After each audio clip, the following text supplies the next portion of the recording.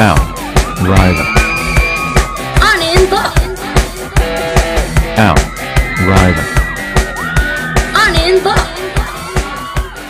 All right, the topic, Whitney Houston. All right. Whitney Houston, well, I'm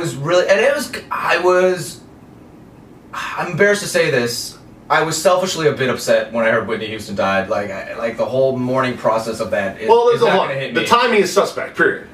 Right, so she apparently did die. It's sure. still soon because this is the day after, right? But you need to understand that it's going into Grammy weekend. So if she did take her life, and we'll find out later. It's just strange. It happened. If they're right going to on hold the off eve. on announcing Osama bin Laden's death, they could have waited till Monday. But anyways, Yeah, but or unless she died a couple days ago and they're waiting to announce it to screw up our day. Well, let's put it this way: she's the #1 selling artist online, and her album. Actually, there was a controversy that Sony raised the price of her album after the death. Right, post-mortem, they actually raised it $4. So, well, so personally, here's the kind of annoyance, and a lot of people ask me this on the red carpet in the interviews, which is again kind of annoying. What do you feel about Whitney Houston, right? And it's like, wow, and this is how I genuinely felt, and I hope I don't get in trouble because I said it on CNN, I said it on Televisa, I'm like, well, I would like it. Yes, it's a tragic thing, but I would really hope and like to think that she would have wanted us to have a good time anyway, right? And actually, she probably wouldn't have, and she probably would have loved it if we were all fucking crying, right? She was a crackhead, right? Just get problems. But in saying that, I was really going in there hoping that it wasn't going to be a depressed Whitney Houston hour. And you know what? It turned out they handled it right. Oh, they handled it great. Now, because that's the thing is, the Grammys is a celebration, of music. Obviously people sing of heartbreak and loss and all those things. And so, as part of the Grammys is some of that emotion that's channeled. We kind of talked about the diversity, that with the sand and the pearl, analogy that I made. It's part of music, but when people are there to celebrate, their accomplishments, right, and their achievements. So you didn't want to turn into, a really somber occasion. Yeah, and for artists, it's the end of the year for us, for talent and maybe producers, not for maybe the behind-the-scenes accountants and all that stuff. I think somebody told me their fiscal year ends in July or something like that, right? But for artists, you work all year because all your deadlines have to do with the Grammy Awards. The Grammy Awards is the music industry, right? Because that's just how shit works, right? Billboard's cool, Billboard Music, AMAs, but those are all not real awards comparatively. Right. So like Grammy night is, hey, we're done, right? Like it's New Year's Eve for artists. Yep. So like you just don't want to be in a sad mood. So they didn't belabor it, and to this point, they had Diana Ross was one of the last people that came out. It was cool. And Diana Ross is legend upon legend. Like she is Diana Ross. I mean, Michael Jackson looked up to Diana Ross, right?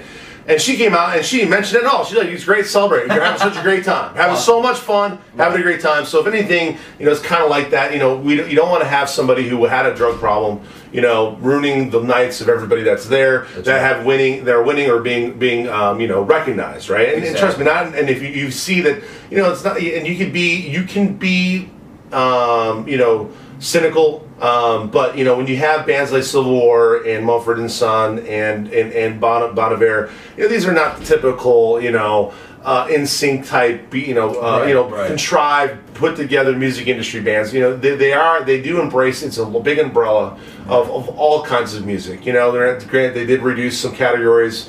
And I wish we actually had known which categories that were eliminated this year that we cared about. I think metal's the only one.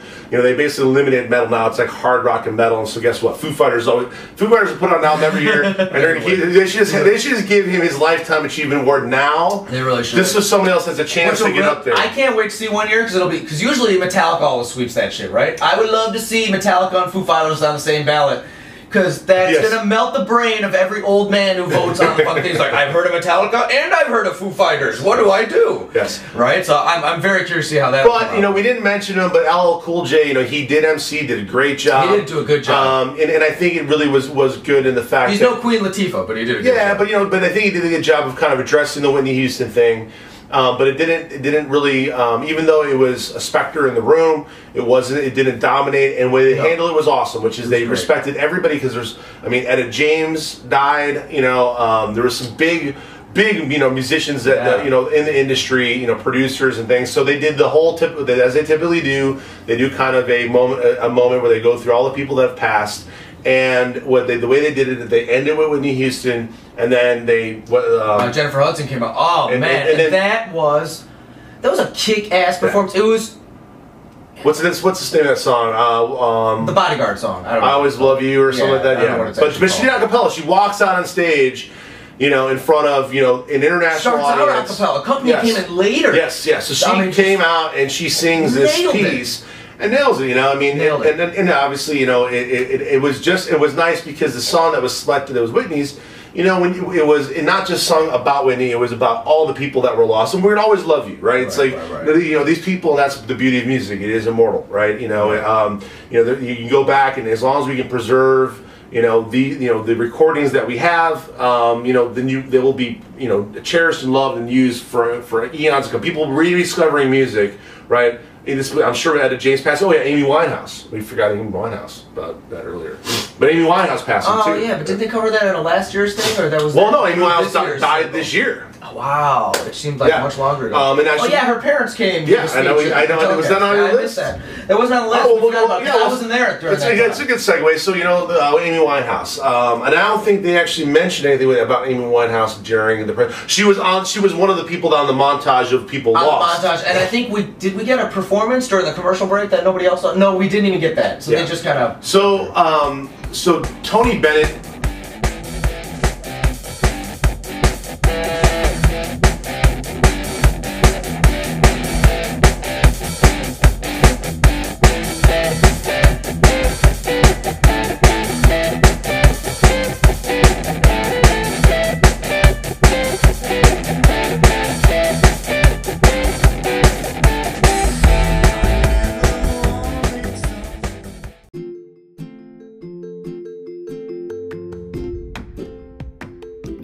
So, just in case you didn't know yet, you are listening to Latindian Style, the podcast. And I'm your host, Anand Bhatt, tu Latindio. So keep listening, we're going to have some fun.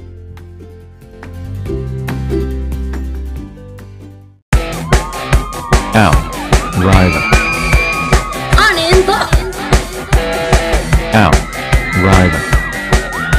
Anand Bhatt. Performances were rocking. They were the fucking best ever. Stevie Nicks made a surprise. Adam Sandler made a surprise.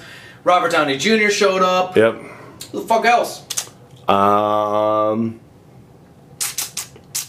There were a bunch of surprise showing up people. Lionel Richie.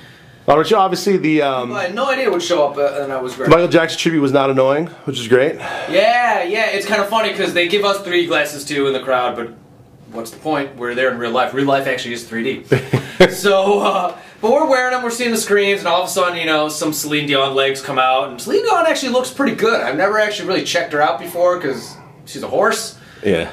But, and I'm an Usher fan, and Carrie Underwood's cute. So they come out, and we're like, fuck these glasses. We don't care if that shit's in 3D, because again, real life is actually in 3D, so we don't actually have to wear these fucking glasses, right?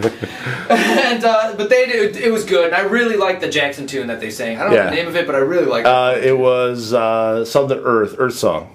Whatever, I dig that tune. Yeah, it was good.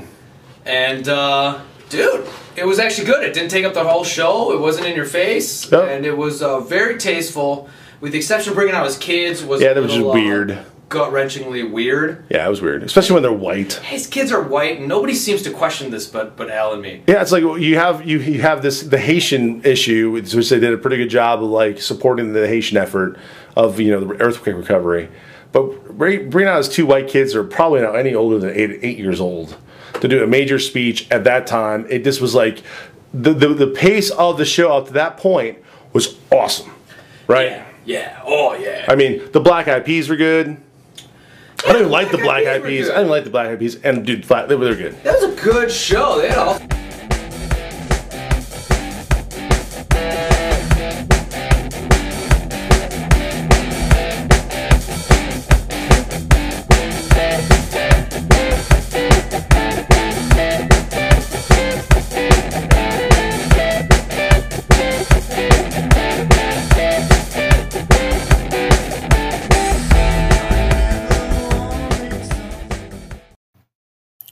All right, Now, as usual, please do check out my artist profile on Spotify. Follow and let me know what you think. I look forward to hanging out with you again. Love you guys.